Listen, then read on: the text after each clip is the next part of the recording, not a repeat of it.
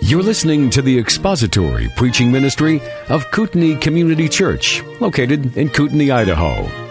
We pray that Christ is exalted and your spirit is blessed by the teaching of God's Word. For more information about Kootenai Church, please visit us online at kootenaichurch.org.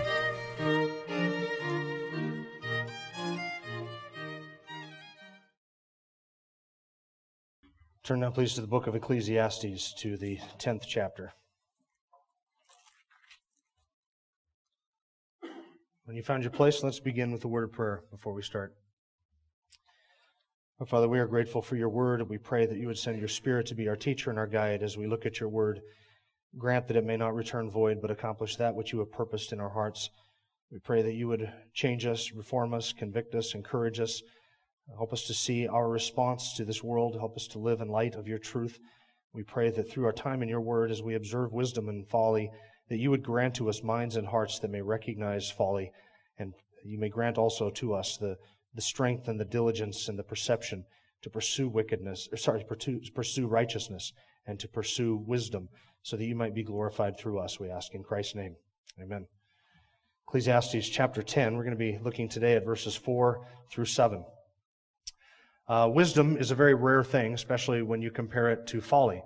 It seems as if foolishness abounds everywhere. Everywhere we look is foolishness and folly. And wisdom, when you find, and you're able to find genuine, true, godly, discerning, biblical wisdom, it is so rare that you feel like you have stumbled upon a left-handed leprechaun riding a unicorn, holding a four-leaf clover, singing praises to the British. It's that rare.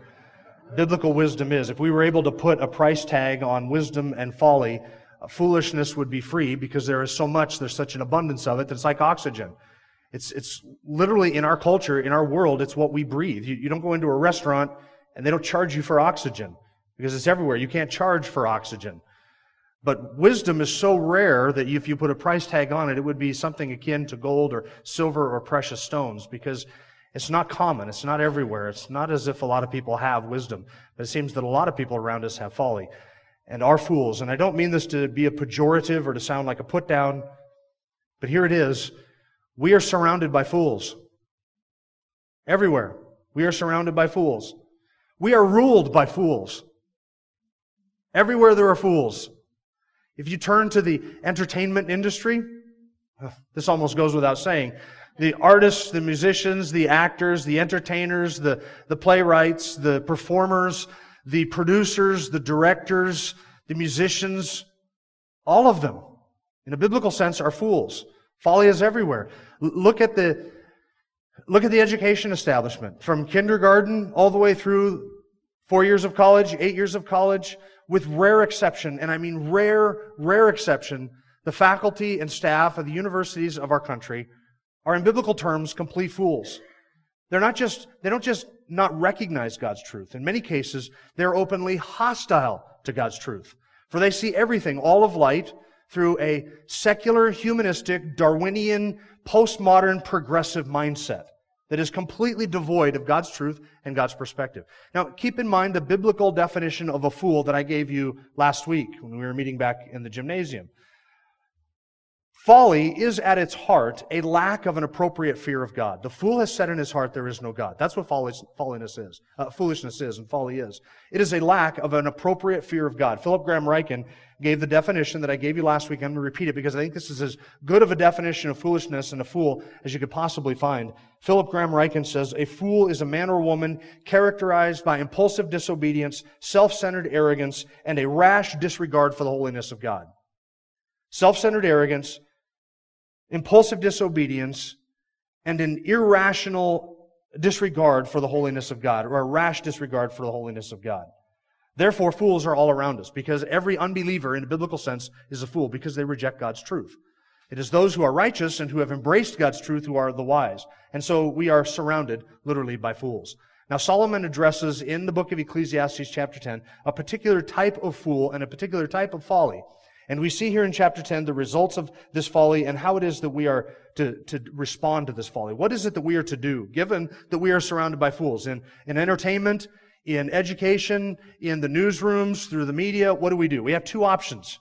First, we can run and hide and cloister ourselves away and try and separate ourselves from everything that is in the world, all of the movies and all of the music and all of the literature and the newsrooms and the broadcasts and everything, and sort of gather together in our own little holy huddle, an echo chamber, as it were, and try and wash ourselves away of the sins of the world.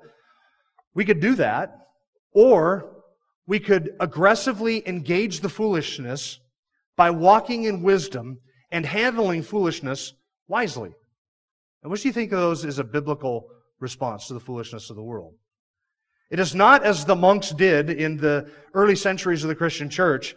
Our response should not be to cloister ourselves away and to separate ourselves with our own little group of people and huddle together and sit in our corners and suck our thumbs, hoping that we won't be exposed to any kind of foolishness. That's not a biblical response. The biblical response, and the one that Solomon gives us here, is to engage the fool, to engage the folly of the world with a biblical wisdom, in a gracious demeanor. So in verses 4 to 7, we have in verse 4 how it is that we respond to a particular kind of fool, a ruler who is angry against us. And then in verses 5 through 7, we see the results of what happens in a world where foolishness is exalted by the king, or when the king is a foolish man. So that's Solomon's subject today. Last week we looked at verses 1 to 3. We saw what a biblical definition of a fool is. We looked at how weighty folly is, how powerful it is, that a little bit of folly goes a long way. And we saw that foolishness is so powerful that a fool, even when he is walking down the road, cannot help but demonstrate his folly. He shows to everybody, he demonstrates to everyone his foolishness, because that is how potent foolishness is. And Solomon is wanting us to walk in wisdom. He's wanting to encourage us to walk in wisdom. So that is our passage today, verses 4 to 7. Let's look first of all at verse 4. How is it that we respond to a foolish ruler? Look at verse 4. If the ruler's temper rises against you, do not abandon your position, because composure allays great offenses. If the ruler's temper rises against you. Now, Solomon is describing here one of the marks of a fool. Anger is one of the marks of a fool.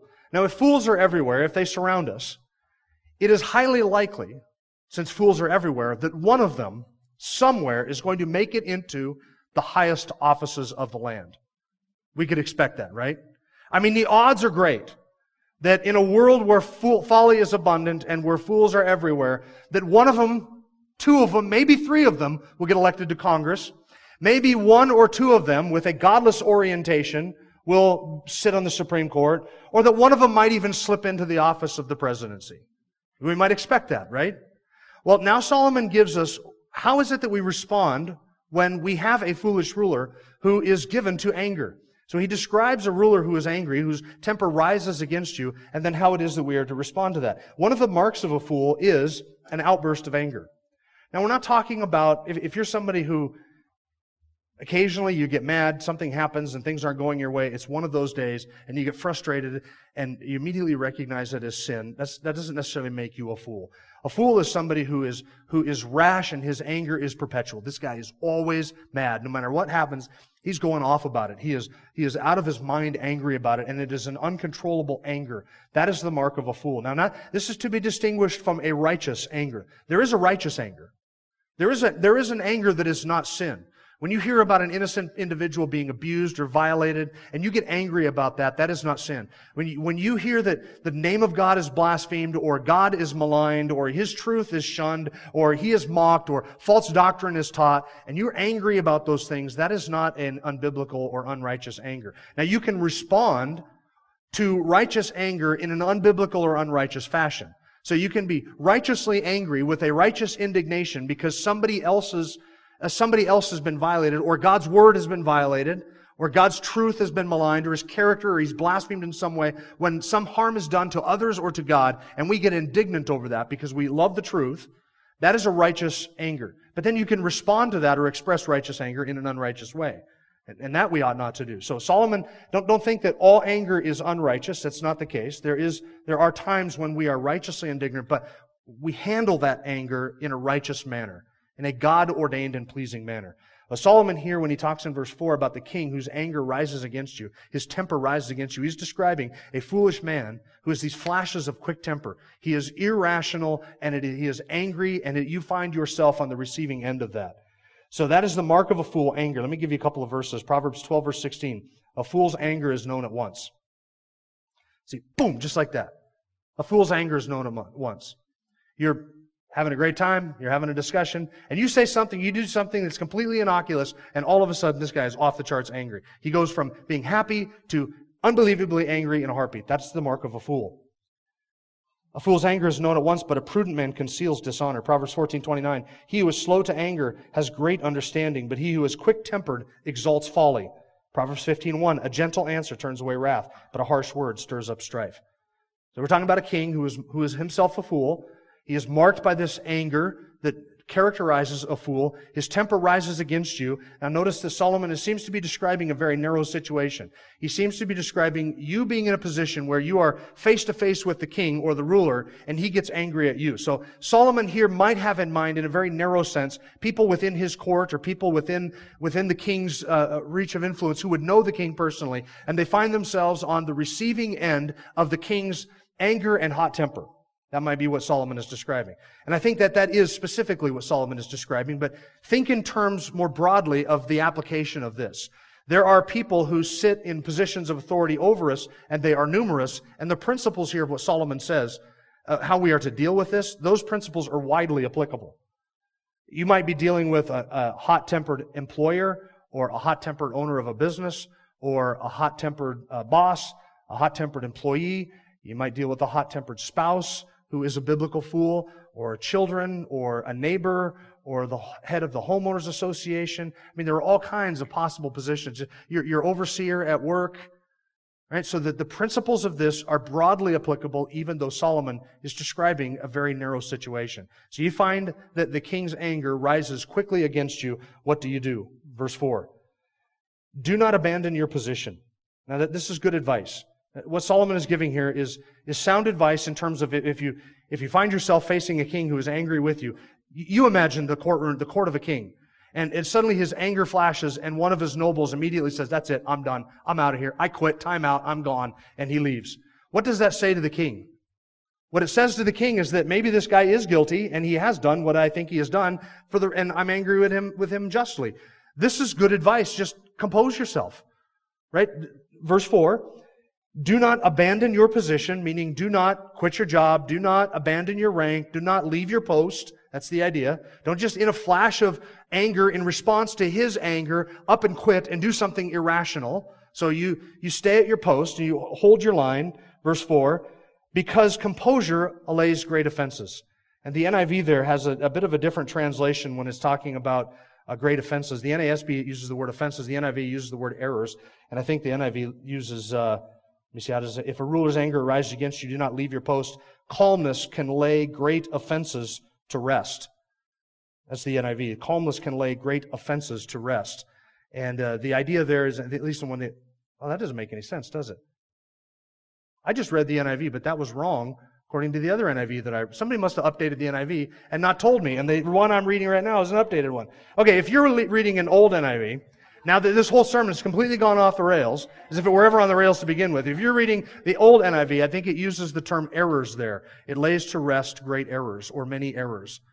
Okay, the word is actually a word that should be translated offenses. It's better translated offenses. It would be even better translated sins or guilt, because that's the idea. So here's the idea. Composure in that situation puts to rest great sins and great guilt. So what does Solomon mean by that? What he means is that when the king's anger rises against you and you respond in anger, the king is still going to be angry in sinful way, but if you can, through composure and gentleness and gracefulness, deal with the king, and the king calms down, if he restrains himself and calms down, you have put to rest, you have laid aside and put to rest his great sin. And not only that, but you've also put to rest your own sin. Because if you respond in anger to the king's angry, now you have two sinners just shouting at each other, right? This is why at the end of chapter 9, Solomon says, wisdom is better than the shouting of a ruler among fools. Yeah, you have the ruler who is shouting and all the fools who surround the ruler who are shouting, and all you have is a whole lot of sinful anger going on, and that doesn't do anything.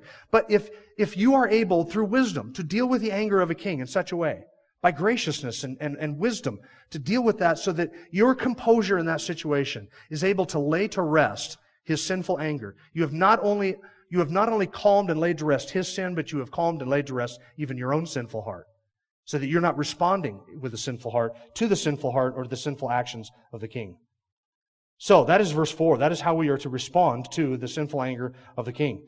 We lay to rest those sins. Proverbs 16, verse 14. The fury of a king is like messengers of death, but a wise man will appease it.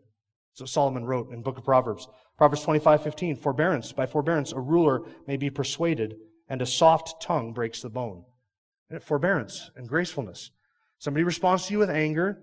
The biblical response to that, in Proverbs and Ecclesiastes, is not to respond in like manner, but to, with gracefulness and composure. Don't immediately abandon your position, abandon your post. Through composure and gracefulness, seek to lay to rest that sin so that the situation doesn't become even more sinful. So that's how we deal with a sinful ruler. Now let's look at the results of what happens when somebody who is a fool is put into positions of leadership. This is where it really gets fun. Verse 5, there is an evil I have seen under the sun, like an error which goes forth from the ruler. Folly is set in many exalted places, while rich men sit in humble places. I've seen slaves riding on horses and princes walking like slaves on the land. Let me break that down a little bit for you.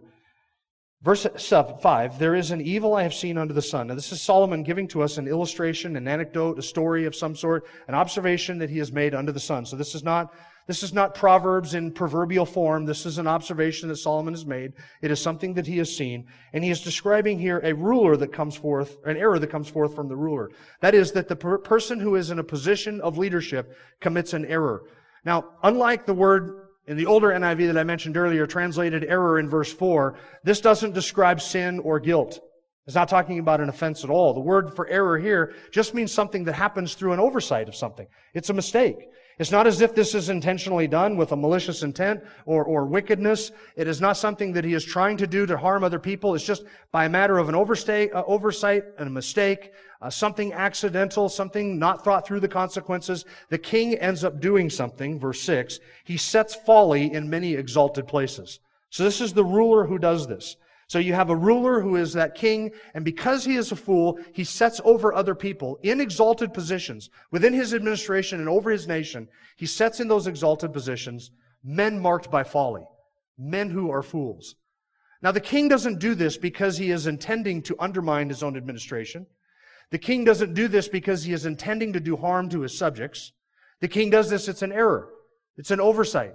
He's just not thinking about it. Now, it's difficult to imagine a situation where you would have somebody in an exalted position of leadership who would appoint a fool to other positions of leadership, right? Or is it not that difficult to imagine? Just this last week, the president of our country, and I'm not picking on him because, listen, everything I'm about to say goes back generations, okay? But just this last week, the president of our country made a rash decision, appointed somebody as the director of communications or something like that. Within 24 hours, he was on record with a profanity-laced tirade against other people in the administration. And what a mark of folly, right? And then 10 days later, he's gone again. This is what happens when fools appoint fools. When biblical fools appoint biblical fools. That's what you get. So it's not difficult for us to imagine this happening. And it's not that anybody in the administration intends to do evil. There is an oversight where this guy slips under the radar. Listen, fools flock with other fools. Does that make sense? Birds of a feather flock together. So if you were a fool, you tend to end up surrounding yourself with fools who will tell you what you want to hear. They will tell you what looks right to you and what sounds right to you. And as a fool, you are unable to discern biblical wisdom. So you end up, when somebody gives you something that's biblical truth and wisdom, you kind of kick your head to the side. I'm not sure where that came from or what that means. That doesn't sound right. You know what sounds right is the sentiments of my own heart. So you end up appointing people and gathering around you people who tell you what you want to hear. They tell you what you are used to hearing. They tell you what sounds right to you because to the mind of a fool, his own way sounds right to him. So then when he appoints somebody to a position of leadership, it will be somebody who is a fool because they will have folly and they got to that position because they were around an individual who himself was a fool and could not discern biblical wisdom. This is not poking fun at any administration or any president or any congressman or any Supreme Court justice. This is just the way of life as it is under the sun. This is what happens. Right? The king exalts folly to any kind of exalted position. He lifts it up in verse 6. He sets it in many exalted places. And this is the opposite of what we would want to happen. This is the opposite of what we expect to happen. Biblically, fools should be paid no heed, no attention. They should not be given positions of responsibility. They should not be given positions of authority. They should not be given positions of influence at all. They should be rejected. They should be kicked out, booted out, paid no attention, pushed off to the outskirts of society, not put in positions of leadership. So what Solomon is describing here is the exact opposite of what we would expect and the exact opposite of what we would want.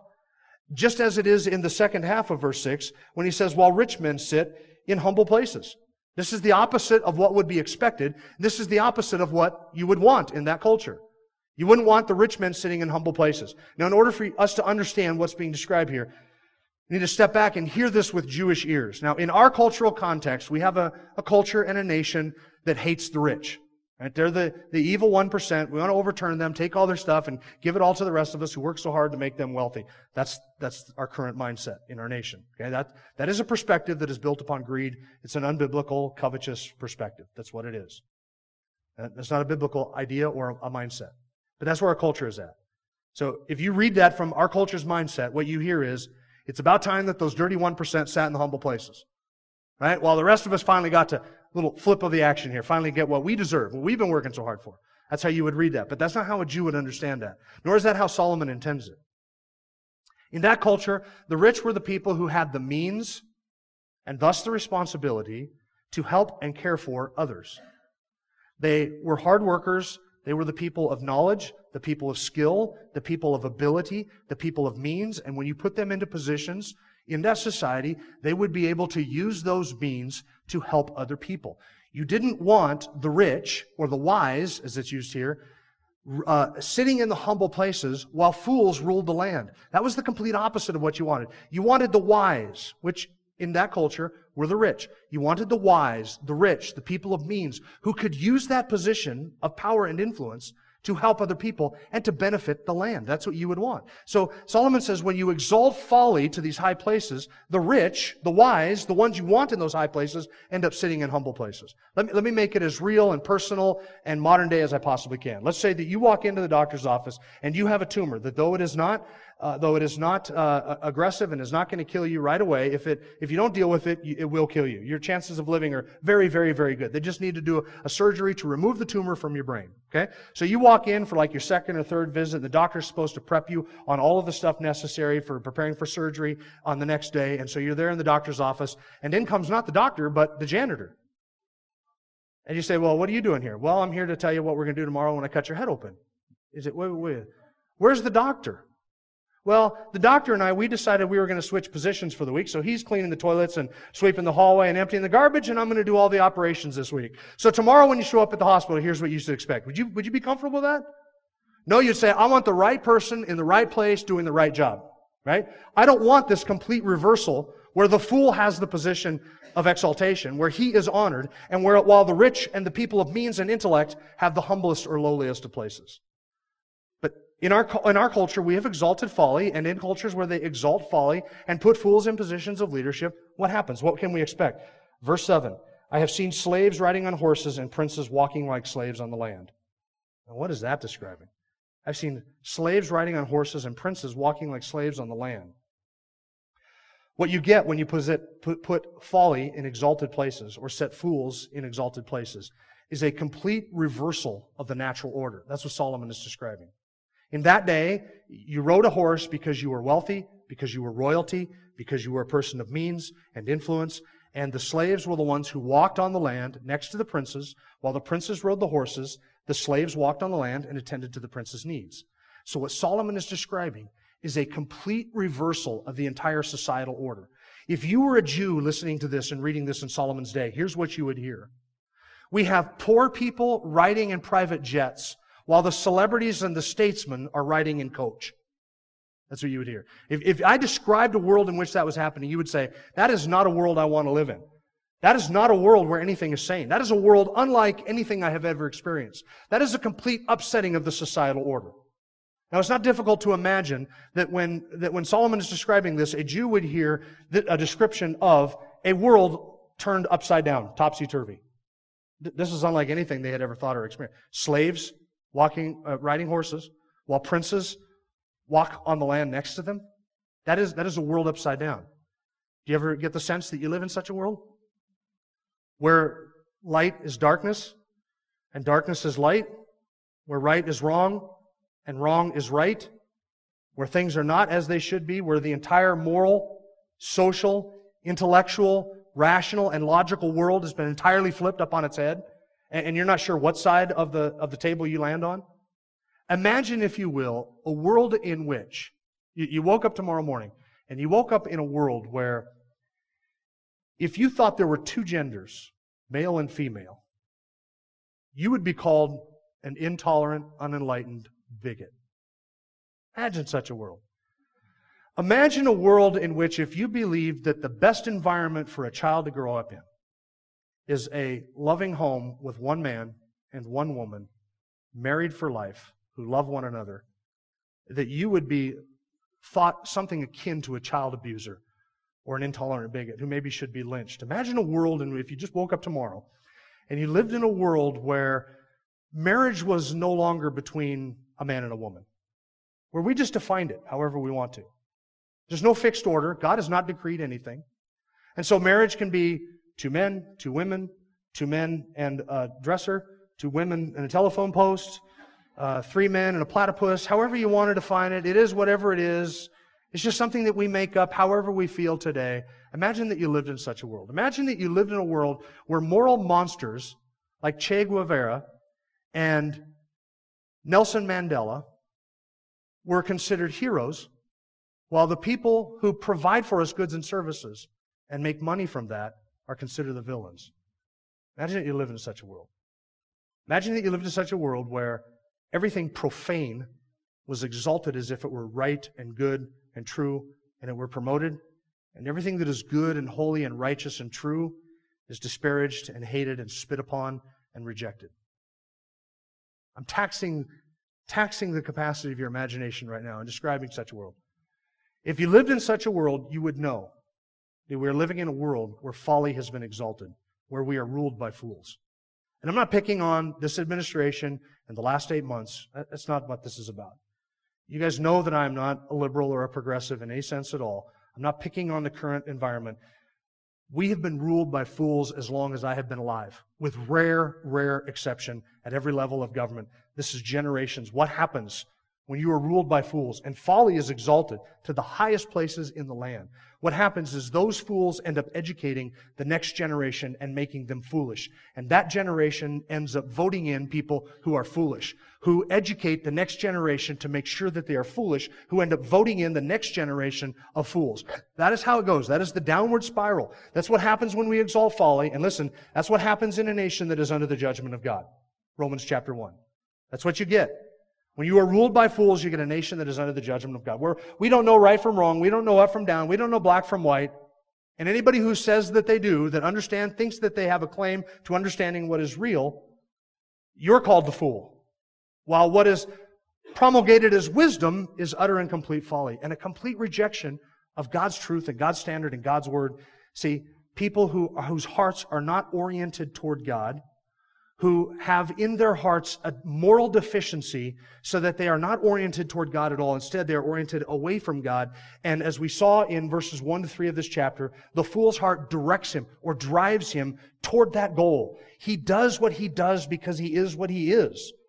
And because he is what he is, he does what he does. Fools do fools. Fools do folly. Fools do foolishness. They do foolish actions. And they exalt them to the highest places in the land. And when that happens, the whole societal order is all turned upside down. And that is what we get. And that is where we're at. So what do we do as Christians? We recognize folly for what it is. And our goal, our drive, our desire, our intention, what God would have us to do is to intentionally engage that folly in a gracious manner. Don't abandon your post. With composure, you allay great offenses. Put it to rest. Handle it with wisdom. That is what He has called us to do, to walk in wisdom. It's interesting to note that what Solomon describes here feels like it was written yesterday, right? I mean, this is how you would describe, if you were to try and describe in a proverb the world in which we live, verse 7 would be it. If slaves ride in horses while princes walk on the land next to them. You read that as a Jew in Solomon's day, you would say, that's a world that I cannot even imagine. That is a world completely upside down. You don't know what is true in that kind of a world. And yet, here we are. But is there anything new under the sun? No, there's not, right? This was going on in Solomon's day. I sometimes wonder if he had in mind some of the people that he had appointed to positions of power. when he wrote this, right? And that Levi Shmuley is over in the corner reading this thinking, hey, is he talking about me? Am I the fool? There's an example right from the life of Solomon, not in the life of Solomon, but right after Solomon died, actually. Do you remember the story of Rehoboam? Rehoboam was Solomon's son. You remember what Rehoboam did? Some people, when Rehoboam became king, and he took over the United Kingdom from Solomon, who got it from David, and when Rehoboam became king, he was confronted by some of the people in the land. They came to him and they said, look, your dad's building projects, the taxation, it has been heavy. It's been heavy upon us. We can't do this. Can you just lighten the load? I mean, we are a nation at peace. We have prosperity. We built everything. We don't need anything else. Can't we just sit back and enjoy the wealth and just enjoy life? So lighten the load a bit. And Rehoboam said, all right, I'll consult some people. Go away and come back to me in a couple of days. So he brought in the older men from his father's administration, from Solomon's administration, and said, look, this is what the people said to me. What's your advice? And the older men said, do it. Lighten the load. Reduce the taxation. Lighten up the burden. And the old men said, if you do that, the kingdom will be yours forever. You will unite the people under you. That was good, solid wisdom. Just lighten the load. People will love you. The entire nation will love you. That didn't sound good to Rehoboam, so he called in the young men that he had gone to school with, the people that he knew really well. He said, look, this is what the people have said to me. What's your advice? And you know what the young men said? Oh, you double down. You ratchet this up to 10 times.